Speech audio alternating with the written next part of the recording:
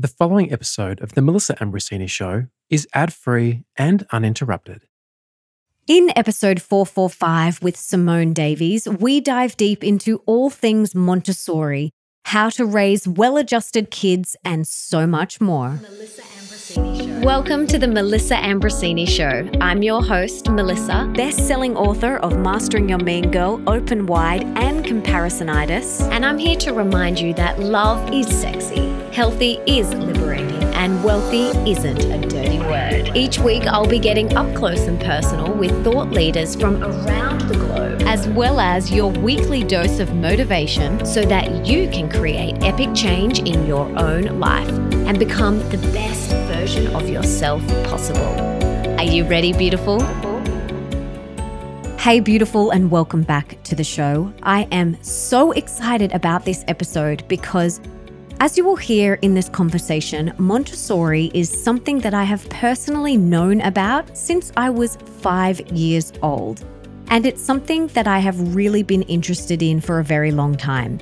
And today we share all about Montessori, what it is, and how you can take some of the Montessori principles and implement them at home. And we dive into so much more. And for those of you that have never heard of Simone, she is the author of The Montessori Toddler and co-author of The Montessori Baby, which I read in my early days when baby girl arrived earthside.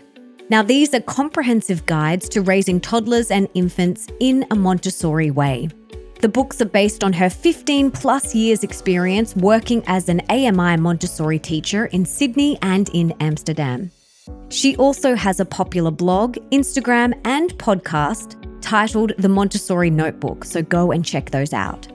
She is also the mother of 2 young adults, and she currently runs parent-child Montessori classes in Amsterdam at her school, Jacaranda Tree Montessori. And she is working on another book called The Montessori Child for children from 3 to 12 years, which I cannot wait to get and read. For everything that we mention in today's episode, you can check out in the show notes, and that's over at melissaambrosini.com/445. Now, let's dive in.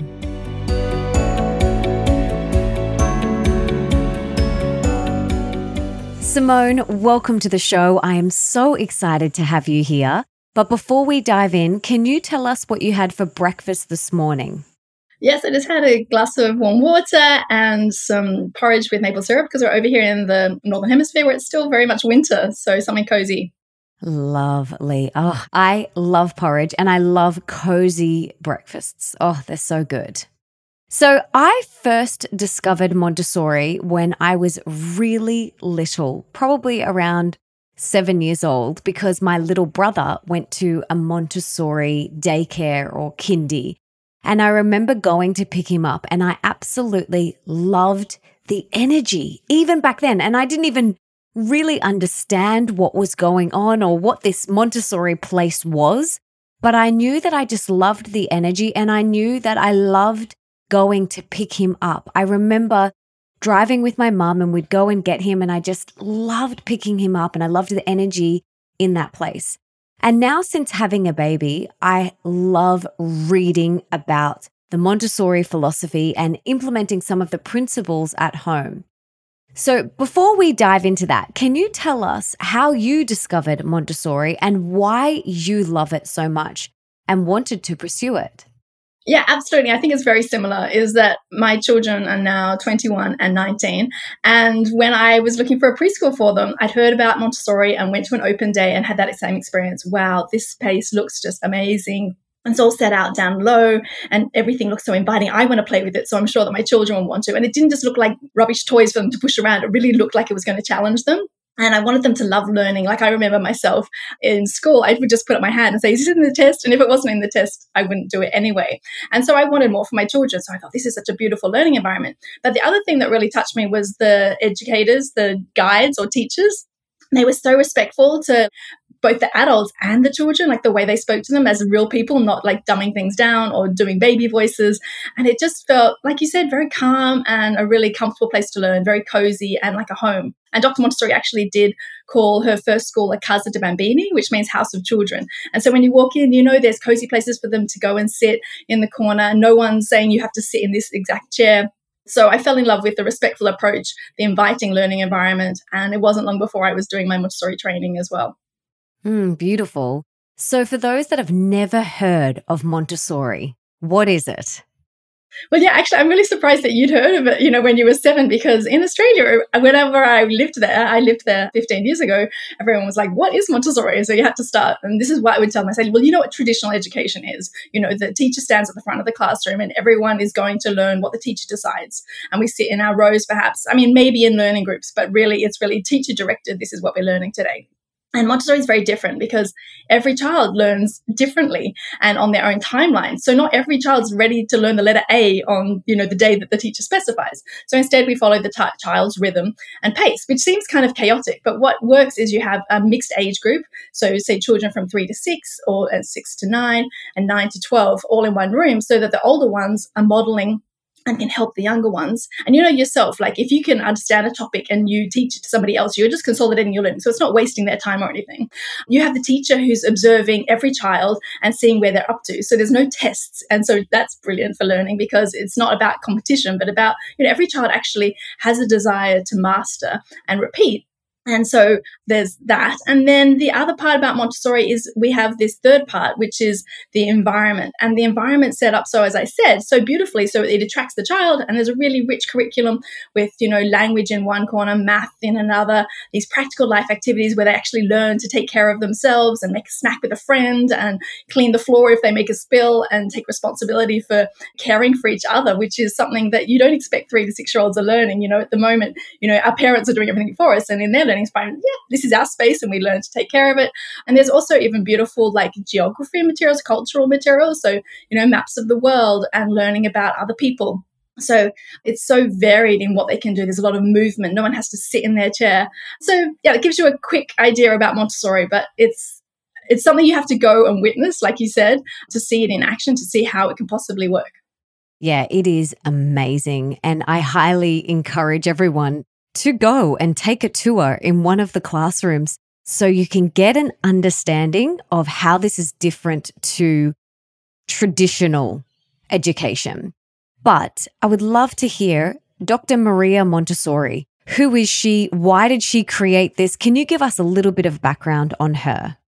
Yeah, it's fascinating because she was quite a powerhouse, actually, and she lived at the end of the 1800s and was actually one of the first doctors in Italy to study medicine. And so she actually had to often do some of her lectures in a separate space because if you were dissecting a human, that wasn't going to be appropriate to do amongst males. That was at the time that she was around. And she even wanted to study medicine, which is a powerful thing, didn't want to just become like a nurse or one of the traditional career paths for women at that time. So after studying medicine, she was working with psychiatric patients and would often work with patients, with children as well, and would see them like picking up tiny breadcrumbs on the floor. And these children were thought of as unable to do anything.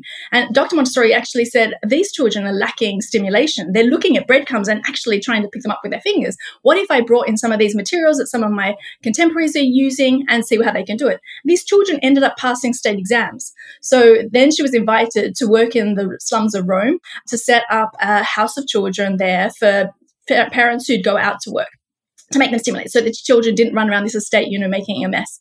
And what she achieved there, she didn't come in with like an idea like, oh, I want STEM for every child. She really looked at every child without any preconceived idea of what it was going to look like.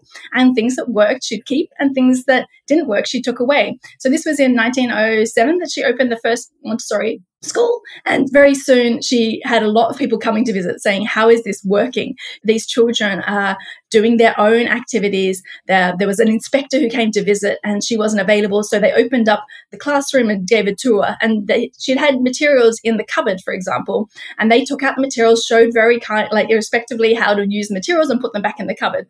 And Dr. Montessori then thought, well, if the children can do that when I'm not there, why am I locking up the materials and only presenting them when they're available? So she's kind of designed this classroom where all of the materials out for the children to choose.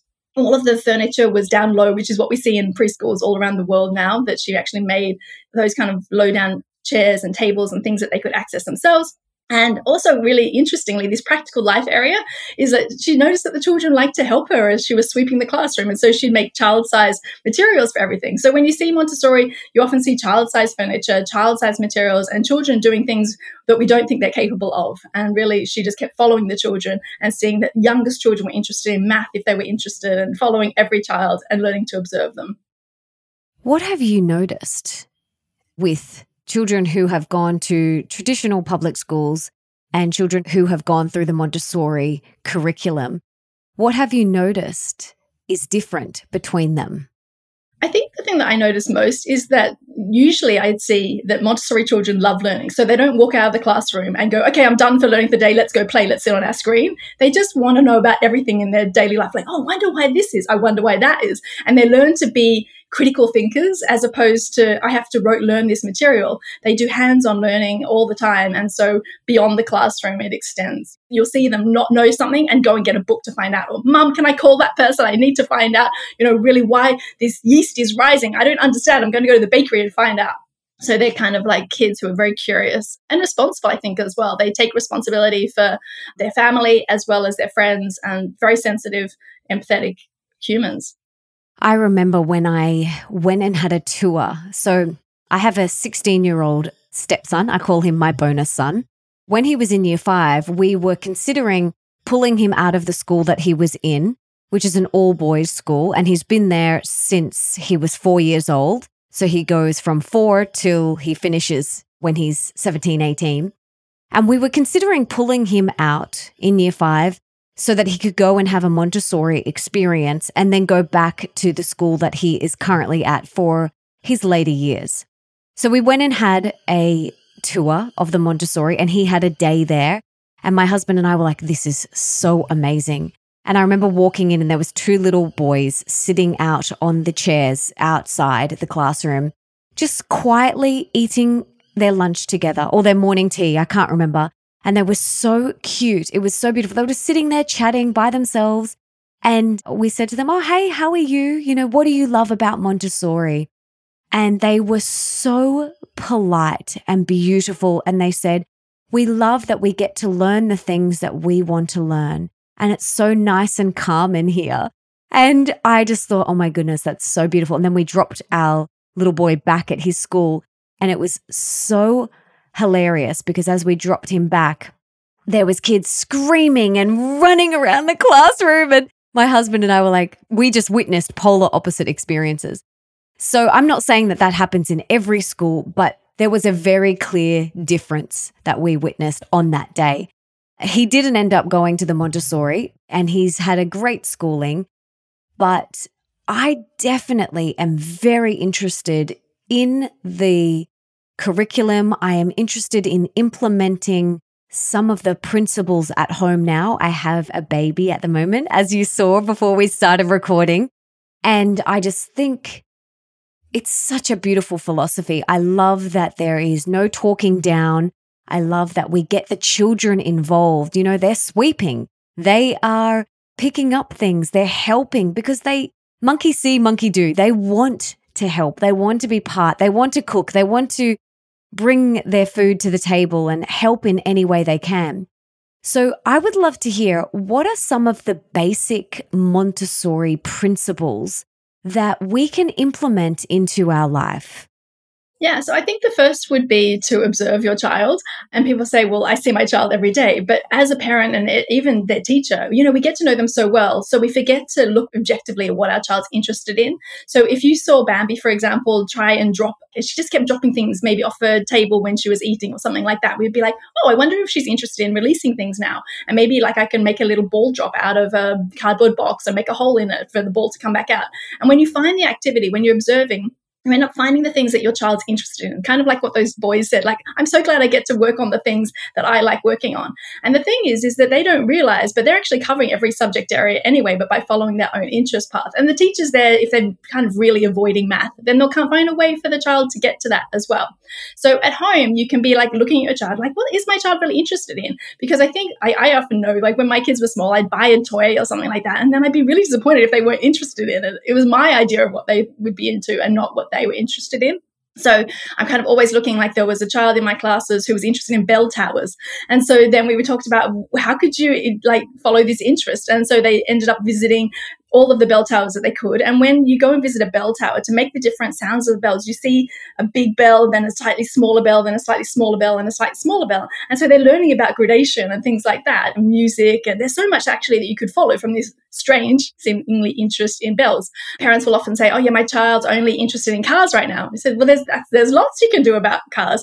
You know, there's every different type of vehicle. So in my class, I have a little basket of emergency vehicles. So they might know the name of the ambulance and the police car, but they might not know rescue helicopter. So again, it's very easy for them to learn and have a very rich vocabulary around that. Or sometimes we have the construction vehicles. And some of us, I've definitely, for sure, I just thought they all looked like trucks. But actually, when you get into it, there's like a front wheel loader, and there's an excavator, and there's a bulldozer. And you're like, what are the difference between all of these? And when you look, oh yeah, the bulldozer has track wheels and a scoop that pushes along the ground. And so the child is getting a very rich vocabulary.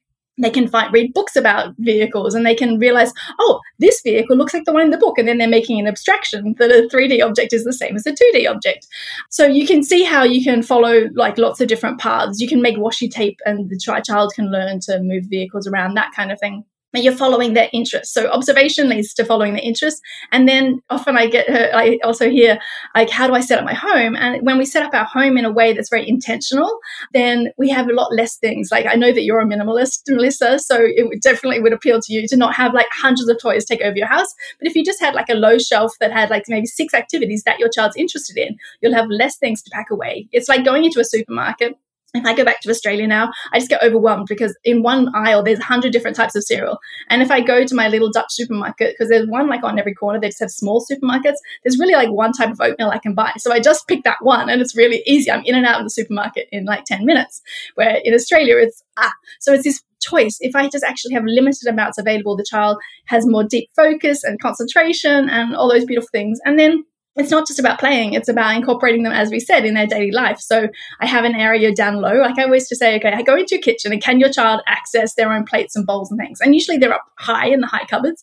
What about if you made a drawer down low or a cupboard down low theirs, and they can put a glass and their cutlery and their plates and things. So if they want to make a snack during the day, they can go and get their bowl and take it to a low table. You can even put snack things, the amount that you want them to eat, like healthy snacks. You can fill them up each day, and they can actually help themselves. And if they eat them all at 9 o'clock, then they'll know the next day or the days after, oh, whenever I eat my snacks really early, then I don't have anything to eat until lunchtime.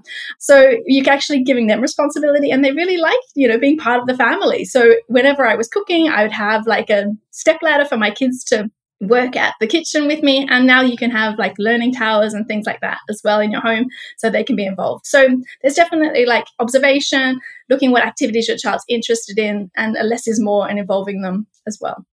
I love that so much. Tell me about the Montessori floor bed. Oh, yeah, it seems controversial at first, but then it kind of makes sense. It's like we invented cots and cribs to contain a baby so that we know where they are, and that they're at our height, so it's very convenient for us to put them in. But the floor bed is actually designed so that the baby can be laid on a mattress on the floor. It could have a wooden barrier around it to, hold the mattress in. And the idea is that once a baby can crawl or even slither, they can actually get to the end of the bed and get out of the bed when they wake up. So usually babies cry when they wake up because they need to get out of the crib. But in this case, if you have a very baby-proof space, then they can crawl out of their bed, they can go and find their little shelf of activities, and they can start getting busy. They might be sitting, I always choose quite a quiet activities for them to play in their room, but they might be reading a book and those kind of things, and then they'll crawl out. Sometimes you can leave the door open if your house is safe enough for them to crawl to you when they're ready. And otherwise, some people put a baby gate actually across the baby's door, so that if your baby's going to crawl out and go straight down a staircase, that's not going to be safe.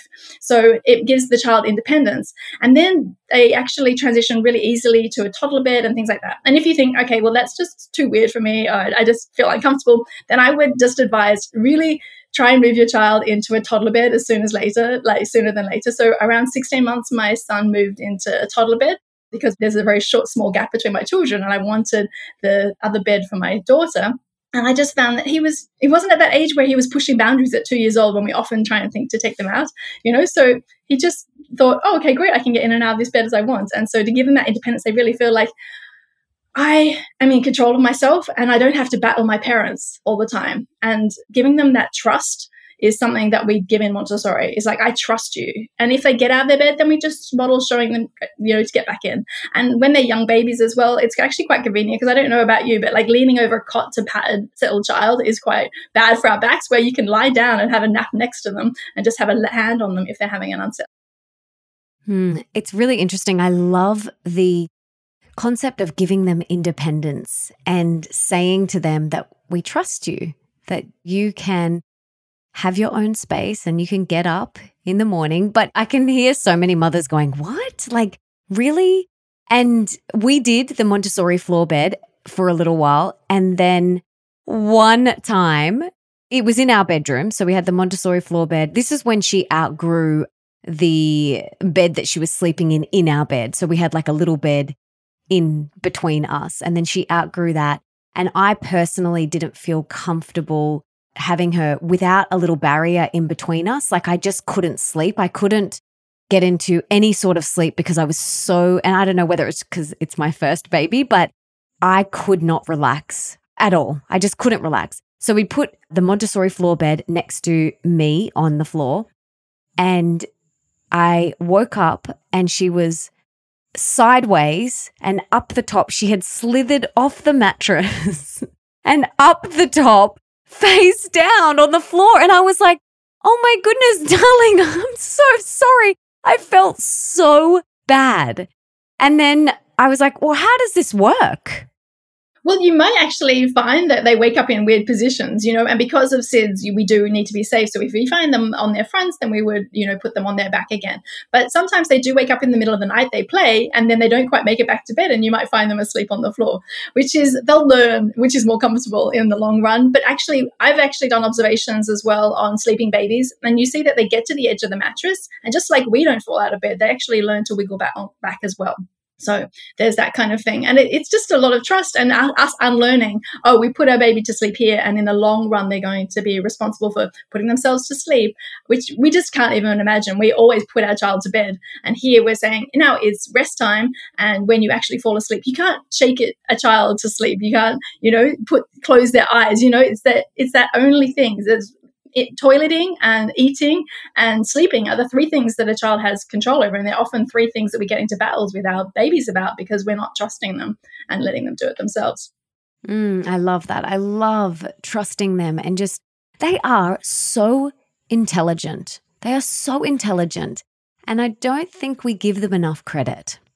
No, absolutely. I mean, when people come to I have run a play group here in Amsterdam, and I've been running it for the last 12 years. And the parents are shocked the first time they come to watch, the children who are peeling the bananas, and they're like, they're going to eat it. I said, well, they might eat some, but if once they learn how to do it, that they're preparing food for friends, it might be different. So then they take a piece of banana peel, they get up, they go over to the bin, they find the little foot pedal, they put it in by themselves, they come back, sit back down, they take another piece of peel, and then they do it again. The parents are just like, why don't they just take them all in one go? So it's like, that's their process. It's not about, the product, but they're so capable and intelligent picking it up because they're watching the child next to them do the same thing. And then they might sneak a piece of the apple, and we just say, we put it on the plate for friends. So we tell them what we want them to do instead of, no, don't eat it, because then all they hear is eat it. We say, it goes on the plate for friends. It goes on the plate for friends. And before you know it, these children are spreading crackers, they're making orange juice, they're slicing banana, and then at the mealtime we'll say, who helped make the banana? And they're so proud of themselves. I helped do that. It's really, really lovely. And then they've set the table themselves, they've cleared the table themselves, and parents are like, if they do that here at playgroup, then I'm sure that they could do this at home. And I work with children under 4 years old, so these children are really capable. From like around 2, I really see them being able to set and clear the table all by themselves. It's so beautiful. I remember when we went and observed the Montessori, when we were going and looking for Leo, and everyone brings a piece of fruit every day and you share it. And I just loved that whole philosophy. I loved doing that. And I just loved that whole ritual of doing that together. Everyone brings a piece of fruit, you sit in a circle, you cut it, you share it. I thought that was really beautiful. And I love the philosophy of no plastics, and it's very health conscious. It's just such a beautiful, beautiful philosophy and way to educate children and empower children. And I'm curious, your 2 boys, did they go through the whole Montessori curriculum? My children went to Montessori from well, when they were toddlers, they would go to a Montessori playgroup right through to 12 years old till they finished primary school. And then they went on to different high schools, which was actually really interesting. People actually often ask, how do they transition to a regular school after being in the Montessori system? And for my children, they were like, oh, actually, in some ways it's easier. They just tell me what I need to do and I just do that. So in some ways, we're challenging children to be more capable by having to choose what activity they want to work on, because they walk into the classroom and the teacher doesn't tell them what to do. They go, oh, I might start with my maths. I might start with my language. I might sit next to my friend. I might sit by myself. Like, where am I going to sit? How am I going to work? They have to make all those choices themselves. And so when you go then to a traditional school where they just tell you what to do, they go, well, at least that part of my day is, kind of done. And they didn't mind. They thought some of the rules were really silly. Like my son, for example, would say, I think it's a silly rule that they punish children who are late. Like, it would be much more helpful if you told them like why you late and help them get there. And actually in the Montessori high school, there is one in Amsterdam, but they didn't choose for that because it actually was more like a traditional school, but just you can do it at your own pace. It's not quite the Montessori philosophy. It's a Montessori kind of compromise. And so at that Montessori school, though, if a child's running late for school like a teenager, they actually put them on a list to text them to say, are you on your way? And to actually help them get there. The idea is not to punish them, but like, yeah, you want children to be at school, not for them to hate school. So I think that's quite interesting. So my son thought it was kind of like silly that he would get in trouble if he was late. And hilariously, he was never late because he respected the rules as well. So I think that's also really interesting. Yes. I remember going into the classroom and all the kids writing down the order that they wanted to do things. So they had on a piece of paper, maths, geography, morning tea, then English, and they got to map out and plan their day to what felt right and good for them. And I just absolutely loved that. You're really empowering them to make these choices and to tune in and go, what do I feel like doing right now? Do I feel like doing some geography? Do I feel like doing some maths? And I really loved that. I thought it was such a beautiful thing to hand back over that power to them. Yeah, absolutely. And, it's really hard to learn if you're on someone else's timeline, which is the teachers. And in Montessori, they can really follow their own interests and where they're up to. And the teacher's always looking, okay, that child's finished that lesson, so I'm going to give them a lesson in the next thing. And as they get older, they start to do more group lessons as well, where the teacher's actually not teaching them everything. So from 6 to 12 years old, she gives them more an invitation, a little like, oh, I'm going to make you curious about this subject. And now you go off and like explore it further in the way that you find interesting. So one child might do a survey of the class and make a graph, to graph their answers. And another might put on a theatre performance to show what they came up with. And I just love that they get a lot of freedom. They're still mastering the skill, but they're doing it in their own way. It's pretty cool. Yes, I love that so much. It's so beautiful. What are some ways that we can live the Montessori way at home? Yeah, so I think a lot of what we said before was setting up our home so our children can have accessibility, observing our child so we have activities that interest them. But one thing that I think we probably all need to take a lesson from is to slow down. So we are all on a time schedule. We're often working parents with children who are at home, and it's really difficult to have everyone's needs met. But instead, when we slow down, we can see that the child needs a lot less. They don't need to have an activity on every afternoon after school. They need time to just be able to chill out and relax and have long extended periods where they can explore and be at home and be outside and flop on the couch, and not as soon as they walk in that there's an activity book that they have to do, to have a lot more space. And when I slow down, I'm also working a lot with younger parents. It's like slowing down how we show our child something. So instead of the fastest thing is for me to take off my child's jacket for them, or I can teach them how to take it off themselves, which is actually really fun. It's not because we want them to grow up really quickly, but again, they feel really empowered when they can do it themselves. And also they feel they're learning skills that they're going to need for life. And in the long run, you save time because your child's going to be able to put on their own jacket and that kind of thing. So really to slow down and look, and just to do a little bit of their zipper and see how much they can do themselves. Or a button to slow down. It looks like we just like move our hands really fast when we do a button. And instead, if you break it down, you're like, oh, first we actually open the bit behind the button, we push the button through, we look for the button, we pull it out, then we take the other piece of material out, and it's like really 3 or 4 or 5 different moves to actually slow down and show them what we're doing. So the same if you're teaching a toddler how to pour a glass of water, it can be as simple as instead of just filling up the glass for them or give them a sipper bottle, actually, I'm going to give you a real glass, which we do in Montessori a lot. We give them real knives, real glasses, because if they break, then they learn to be respectful. Oh, actually, this breaks. It's fragile. So instead, I'll use 2 hands. And so we can slow down our movements and add just a little bit of water, and then they learn to drink it with 2 hands. And then the child very easily picks up how they can learn those skills too. So I think slowing down would be one thing that we could definitely take away, if not more. There's so many things that we can try. Also respectfully, like addressing problems that come up. I think that's a big thing, that we're so used to a different way. Many of us were brought up in more like the parents are in charge, and it's actually very different. Some people think that Montessori is where children can do whatever they like, and that's actually not the case. We call it freedom within limits. So at one end, you'd have like a really strict family, and at the other, a laissez-faire parent where you can do whatever you like. And it's actually somewhere in the middle, which is like you have a lot of freedom and a lot of choices, but there are limits. So for example, in a Montessori classroom, you can't just take whatever you want. You can't take it off someone else who's in the middle of an activity. You wait until it's finished, you put it back on the shelf ready for the next person, and then it's available. So you're learning to be in community with others as well. Yes, I also remember when I went in, seeing the children play with whatever it was they were playing with. Then, yes, they pack it up, they put it back, and there was no whinging about it. They just did it, and it was so beautiful. And I also loved, which you mentioned at the start, the different ages. So the 3 age groups in the one classroom. I think that's really beautiful, and both boys and girls, which I think is so important. And the one that I went to, there was 2 teachers. So there was a main teacher and then a second set of hands. And I love that. The classroom wasn't overflowing with children, and both of the teachers were walking around. They were getting on the floor with the kids. They were helping. It was such a calm, beautiful, and peaceful environment. And I thought, oh my goodness, I want to go here. Yeah, exactly. It's so inviting, because I also think it's just when the teacher also gets down on the floor with you, and often they were just wearing jeans. They just look like normal people. They didn't look like someone that's this big authoritative figure, but yet I respect them. And when I love someone, I want to do what they want me to do. So there's also like learning through love and just having respectful relationships with the children in the class.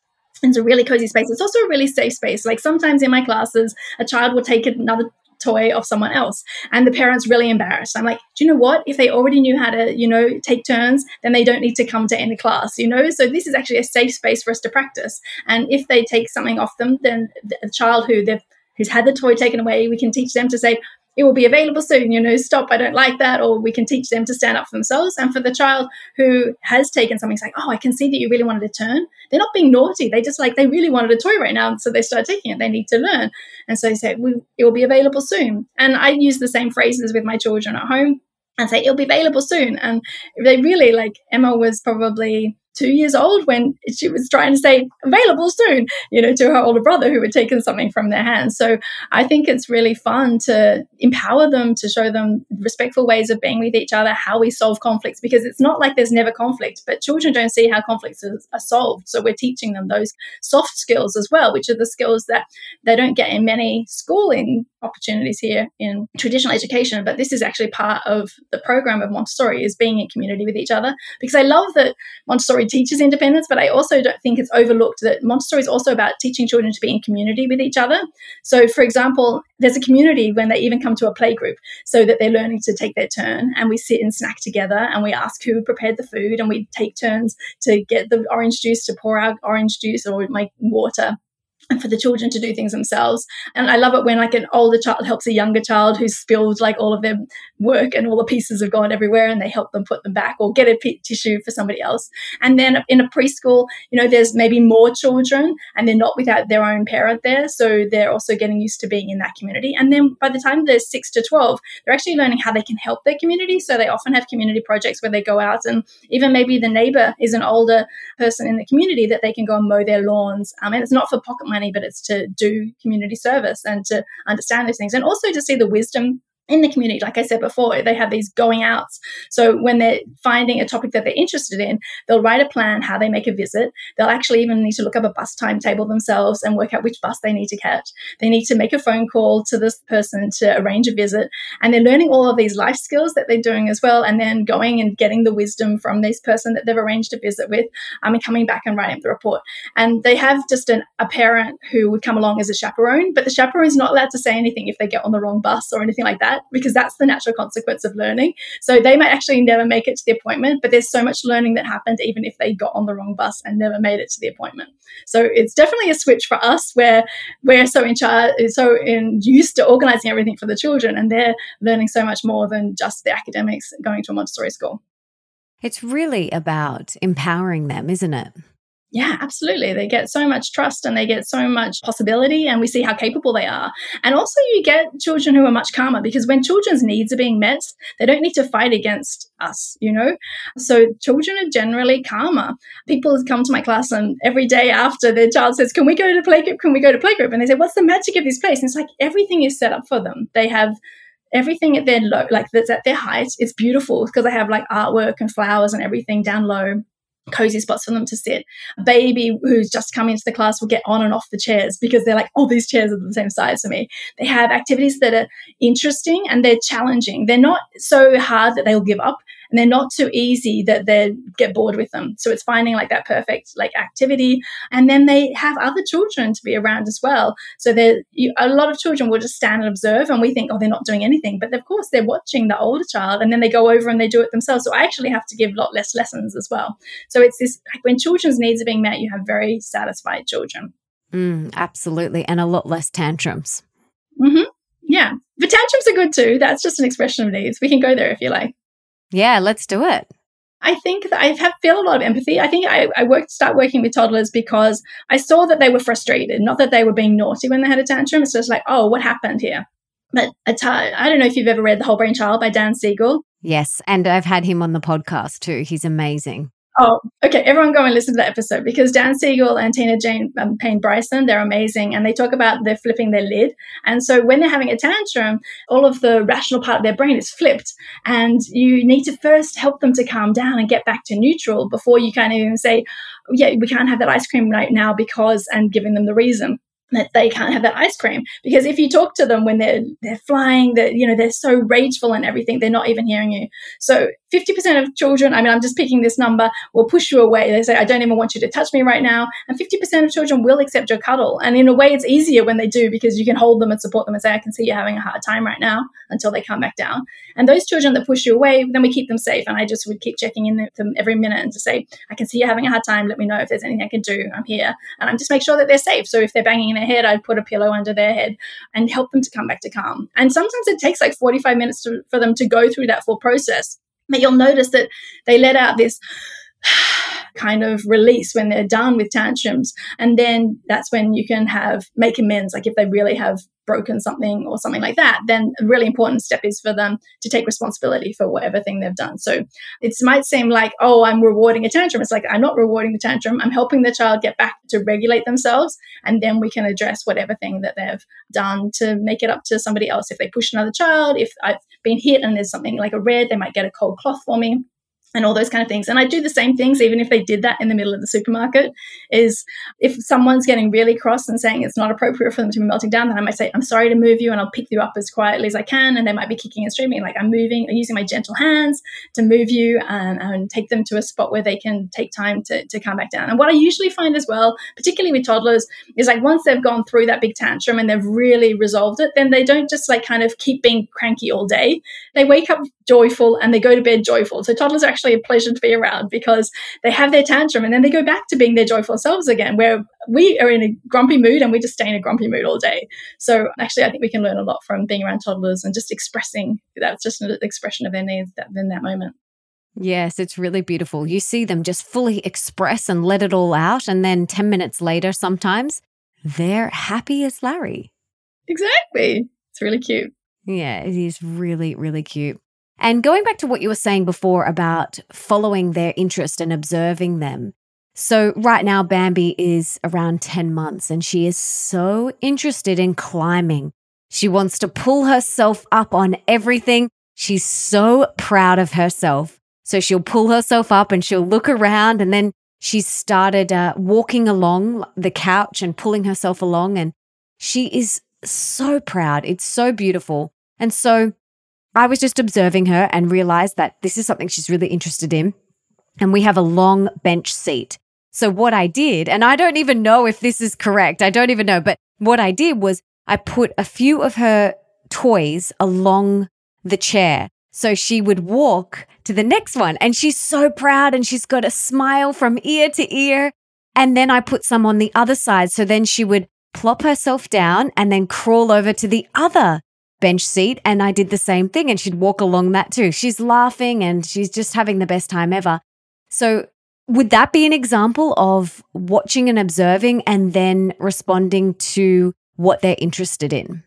Yeah, absolutely. So you notice that she likes cruising, and instead of like, if you see them climbing up on a table, you're like, oh, they're interested in climbing. It's not, no, don't climb. It's just like, oh, no, let's find something that you can climb on, or let's find more like, and when I set up a space for a child that's cruising, I'm always looking, how can I arrange some low furniture so that they can cruise along? So, okay, well, maybe if I put some activities or toys, she's more interested even to keep going further and further. So I think that's really, really beautiful. And then it can just be an ottoman that's in your living room that they can have an opportunity to pull up and pull down.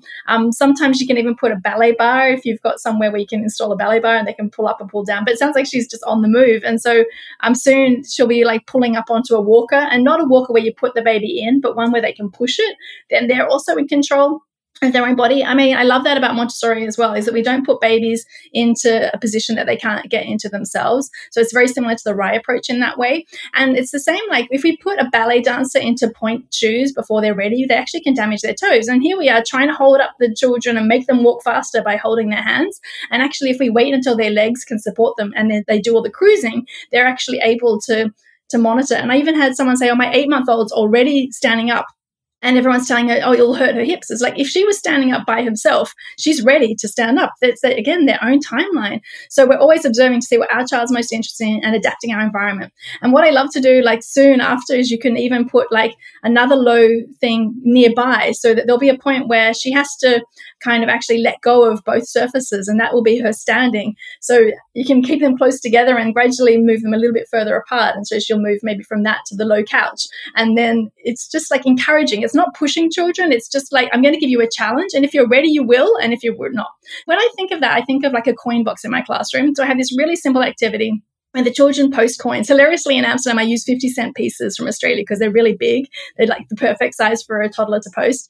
And they post them into the coin box.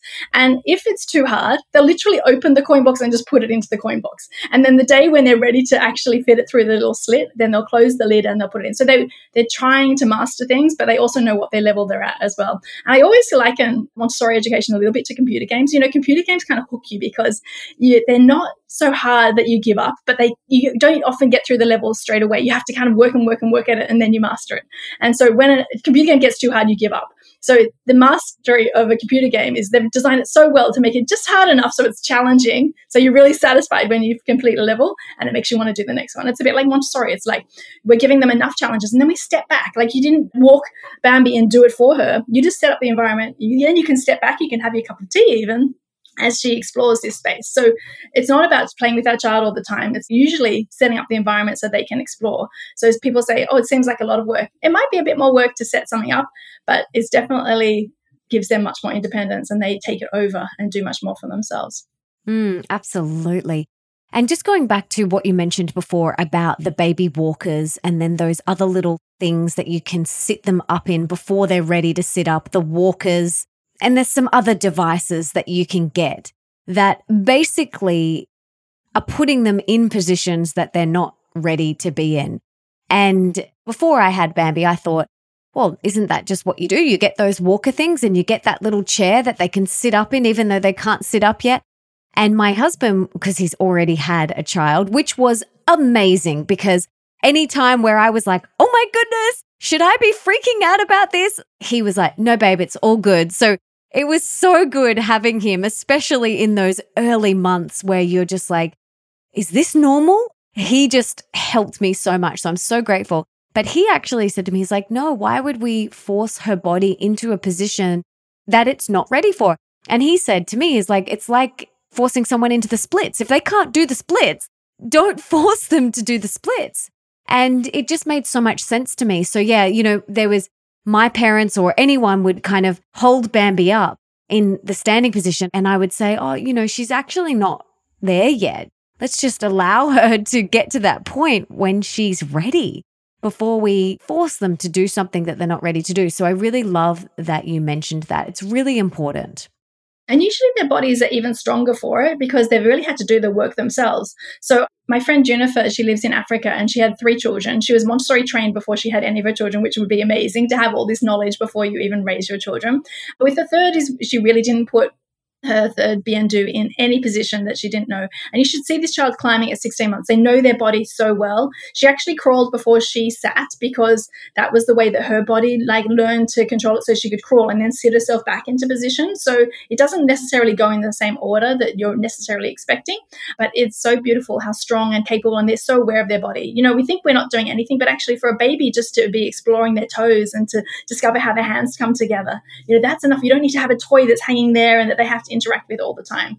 It's much slower. Like I said, slow down. We're not trying to make them go any faster than we're actually just trying to support them at their own unique pace and at their own unique way of learning. So if your child's interested in moving, like you said, Montessori child was sitting, is very quiet and everything. But I also think Montessori education can also be great for a child who needs to move, who can't sit still. For example, in the traditional school, they'd have to sit and listen to a lesson. And in Montessori school, they can walk around the classroom, see what everyone else is doing. They can choose an activity. Almost every activity has movement. By the time you've taken the tray to the table, you've sat down, you often have to get a piece of paper, you go and get more paper, or you get water, you have to go to the tap, you have to learn how to carry things. And so Montessori can also be for children who need to move and that kind of thing as well.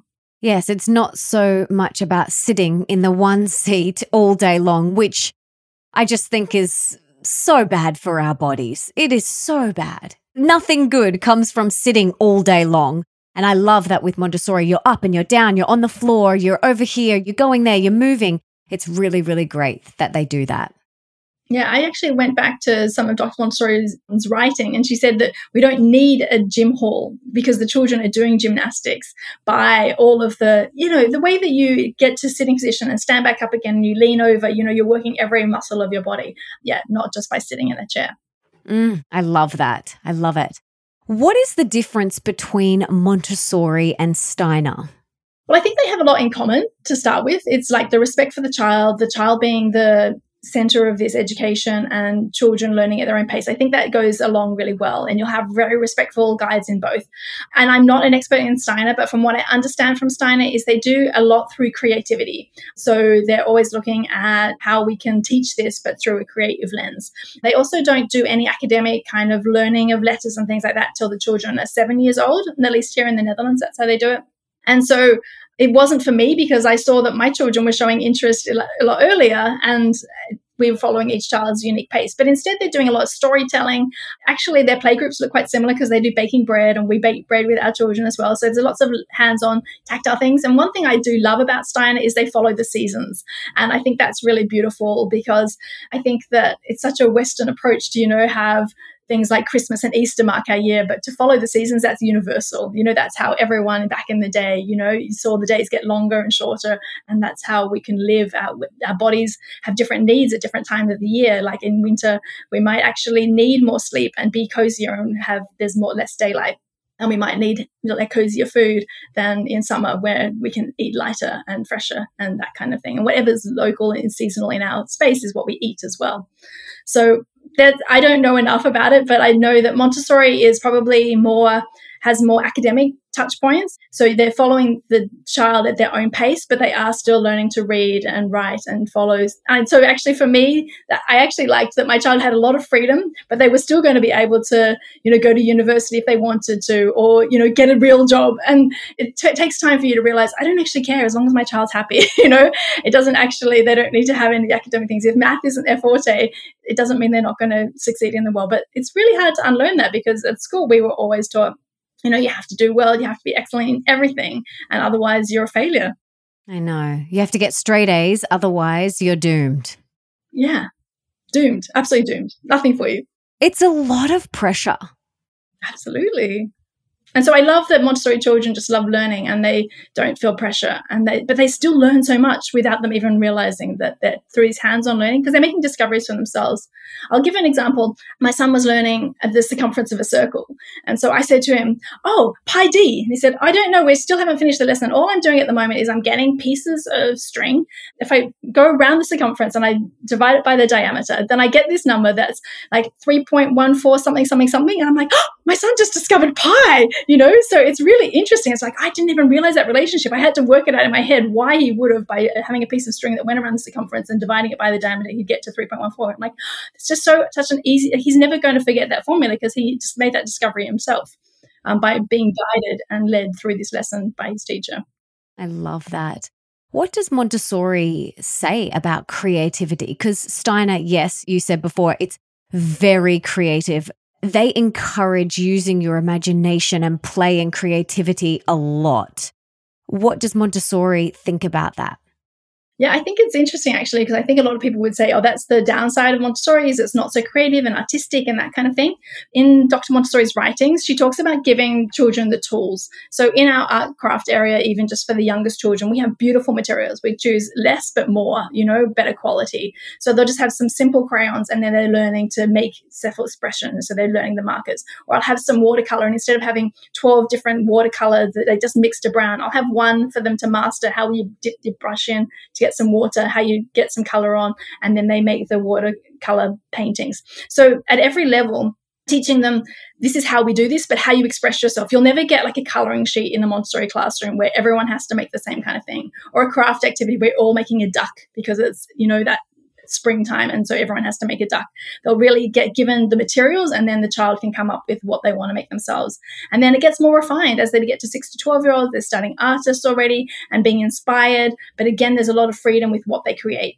So it also depends, I think, sometimes on the teacher. So a teacher who has an art background can give them even more skills, but I think that it's definitely not overlooked. And creativity is also how you think, and Montessori is definitely about having creative thinkers, because you're not giving them the answers. They're working out how to solve problems themselves. So there's creativity, which is one part is making a piece of artwork. And there's also creativity, which is not giving me the answer and actually having to work stuff out themselves. And I went to visit a Montessori forest school. And one of the parts that I got to see was 2 children needing to move a log, and they couldn't move it. So then they had to think of different ways how I'm going to move this log. They got other children, they were making levers. And this kind of creative communal learning is part of Montessori as well. So I definitely think if you thought that Montessori didn't have creativity, you're wrong. Definitely it does. And if a child who is creative, they will express themselves and have the ability to express themselves. But if they're not an artist, that they don't have to be an artist. I love that. What would you say to a parent who is listening, who is considering Montessori? If they're considering Montessori, I would say it takes some trust to let go of the timelines, because be okay if your child doesn't learn to read at the age of 4 years old, like their neighbor, or like everyone's following their own thing, their timeline. But you will see beautiful results that will let your child express the best version of themselves. So if that's interesting to you, for every child to fulfill their potential, then definitely Montessori is worth looking into. And even if you don't, the downside of Montessori is sometimes they're private, and so they're not accessible to everyone. And I always say you can still apply these principles at home, even if your child goes to a regular school. So you can speak more respectfully with them. You can set things up so they can be independent and help around the house and be part of your home, not because there's pocket money, but because they want to be part of the family and be involved with the things that we're doing. And it's just such a joyful way to be a parent, because you're just looking at what your child's interested in and all the successes that they have, and seeing that their successes, not "I'm so proud of you, darling," but like, "I'm so happy, I'm so excited for you. Like, look, you did that for yourself." And they should be proud of themselves, because that's their work, not our work. I love that. Yes, I do that with Bambi. I'm so excited for her that she can now stand up, and I'm really conscious of my language around her. It's so important that we look at that and we check in with that. And I want to encourage everyone to go and look into the Montessori schooling system and see if it's for you. Go and have a tour, go and read some information, read your books, and see if it resonates with you, because it is so beautiful. Yeah, it's a really joyful way to parent when you can let go of some of the timelines and just enjoy your child for where they're at on their own unique journey. Absolutely. I would love to flip the spotlight on you now, and I'd love to hear what your definition of success is and what you attribute your success to. Can I honestly say that I hate the word success? It doesn't mean anything to me at all. It's like, I just want to wake up, be the best person I can be today. And I think that I would like to delete the word success. Like, I have had a lot of fun creating everything I've created for the Montessori community. I love helping people, but it's not because I want to get higher or reach further. I used to set goals, and now I just maybe set like a theme for the year. And yeah, just to live with grace and love and peace. It's really all I want in my life. That's so beautiful. And what is your theme for this year? It's always part of slowing down. And this year it's ease, doing everything with a lot more grace and ease. I love that. I think we can all implement a little bit more grace and ease into our everyday. What is bringing you the most joy in your life right now? Honestly, joy is getting on my bicycle and cycling through the streets of Amsterdam. Joy is realizing there's rain falling on my face, and that's part of being part of nature, even if I'm living in a city. Joy is eating my porridge and enjoying every bite. Joy is seeing the children's face light up when they do something for themselves. Joy is when my university children come home and visit on the weekend. That fills my heart. And joy is just being around the people that I love and receiving their love and giving them love. So there's so much joy that we see. It can just be noticing the leaves change as I'm cycling through the park. It's all around you, folks, so don't miss it. Absolutely. What's one thing that you're working on or would like to improve within yourself at the moment? I think just to be okay with where I'm at on my journey. I think everyone's in a hurry to get somewhere, and it's just to be here right now and to let go, just continually peel back the onion layers of like, these are all the things that I've absorbed that I have to do. And instead just to keep being okay. Because if I can show up as my full self, then I can help others. And I'm really busy at the moment wanting to help center Black and Indigenous folks, people of the global majority who they've had centuries and generations of hardship, and how if we can actually use our spaces to hold and center them and to give these children more opportunities, then we actually level the playing field a lot more. So it's equity rather than giving everyone equal things. Equity is about a bicycle. If I gave you a big bike and Nick the same size bike and Bambi the same size bike, that's equal, but it's not equal. Bambi needs something smaller. She needs to be carried right now, and we would need a different size bike than a male body. And so it's actually about giving everyone what they need right now. So if I can show up as my best self, then I can help other people to achieve their best potential as well. Which is why I'm a Montessori teacher. I'm all about potential and everyone achieving their own. So beautiful. Let's pretend you have a magic wand now and you could put one book in the school curriculum of every high school around the world. Now, besides your books, what is one book that you would choose mainly for that age, 16, 17, 18-year-old? And it could be any topic. Yeah, to be honest, the book that I found much later, and I'd be curious what teenager would make of it, is The Alchemist. I think that it's such a beautiful book that might help children already realize that we're on our own journey. And yeah, I think it's got a lot of lessons in there that they could take away. Yes, it is such a great book, and we'll link to it as well as your books in the show notes. And actually, the school that my bonus son is at in Year 9, they did The Alchemist as part of their curriculum, which was amazing. And this is not like a Montessori school or a Steiner school or any sort of creative school. It's just a private boys' school, and they did The Alchemist. And when he came home and told us, my husband and I, our jaw was on the floor in a good way. Yeah, I love that. That's beautiful. What a gift. Let's talk about how your day looks now. I love hearing about people's little rituals and routines that really help them thrive. So can you talk us through a quote-unquote typical day in your life and all of your little rituals that really help you be the best version of yourself? Well, I really like following the Ayurvedic philosophy. I find it really matches nicely with Montessori. And so they're very much about having a routine. So I wake up and I have a glass of hot water. I meditate. I go and Sometimes if I have time, I do some yoga before I leave for class. That doesn't always happen. They also do Abhyanga, which is warming up some sesame oil. And I think you do that with Bambi, right? And myself. And it's so grounding. And yourself, good. Yeah. It's so grounding. So I do that every morning. And then I get on my bicycle and I cycle to my classes. And that just gives me so much joy because I haven't owned a bike. I haven't owned a car, rather, in 15 years since I've lived in Amsterdam, which is so nice because you can get everywhere on your bike. And occasionally, if I need to go somewhere I can't, then I'll rent a car for the day or something like that. And then I have a wonderful class with my families that come. I love, during the lesson, I'm supporting families. So sometimes I'm talking to a parent who's having a hard time, and other times I'm showing a child how something works. But it's just always such a joyful place to be. Then I clean up and prepare for the next day. And at the moment, I cycle back and I take my dog for a walk. And she's a real joy. She takes me to the park. She takes me out to the woods. Sometimes she'll just have to do a block walk if I have to get back for a meeting or something. And then usually afternoons are spent catching up on some admin and doing online workshops and things like that I also do, and some book writing at the moment. And then the evenings are meals. And yeah, often, unfortunately, I'm on my computer after meal sometimes as well. But before bed, I always have a bath and I read a book until I fall asleep. So that's a day. It's not very exciting, but it's all the simple pleasures that I enjoy. Oh, it's beautiful. It's really beautiful. I love that. And you lived in Australia for quite a few years. What made you go to Amsterdam from Australia?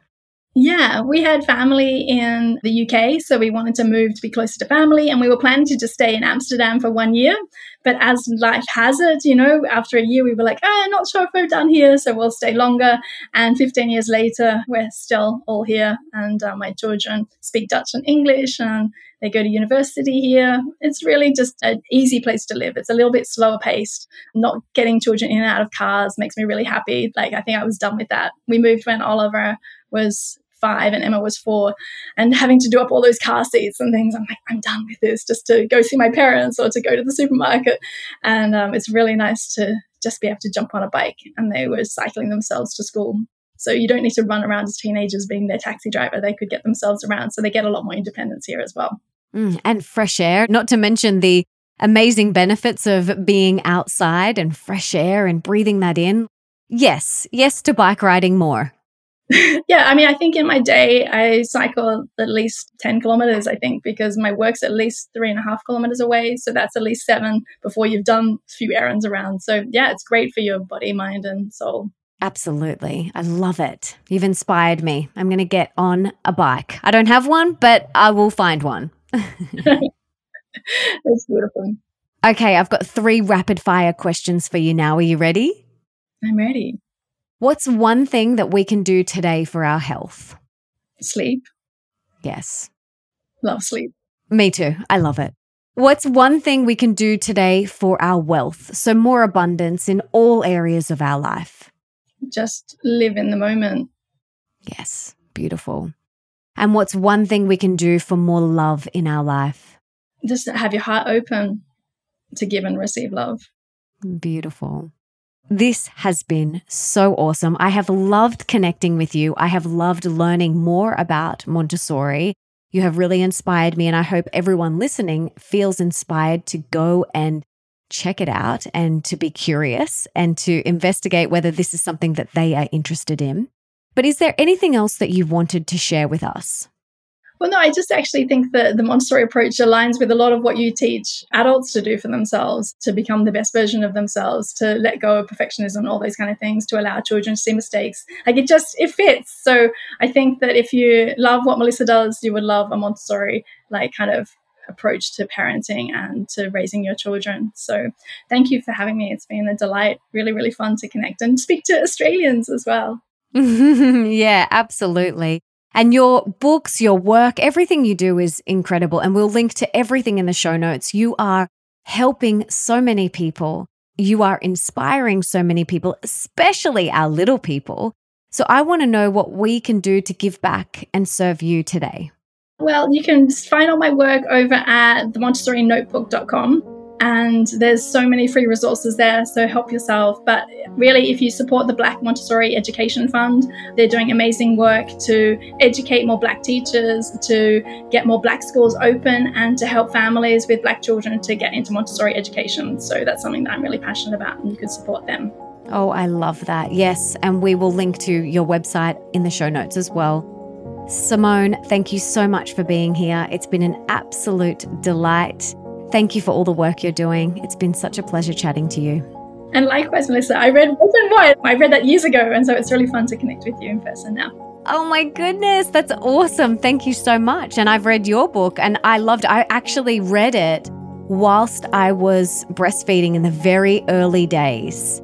And I remember going, okay, honey, I would love to implement the Montessori philosophy and way of being into our home. And straight away, we started implementing some of the things. So thank you for your inspiration.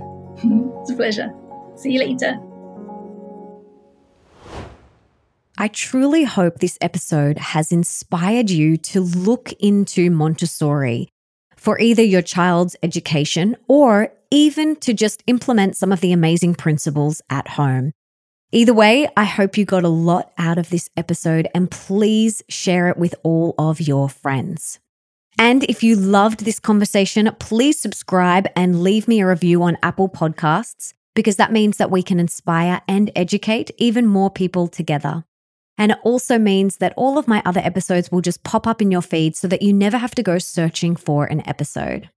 Now come and tell me on Instagram at Melissa Ambrosini what you got from this episode. I absolutely love hearing from you. I love connecting with you. So please come on over there and connect with me.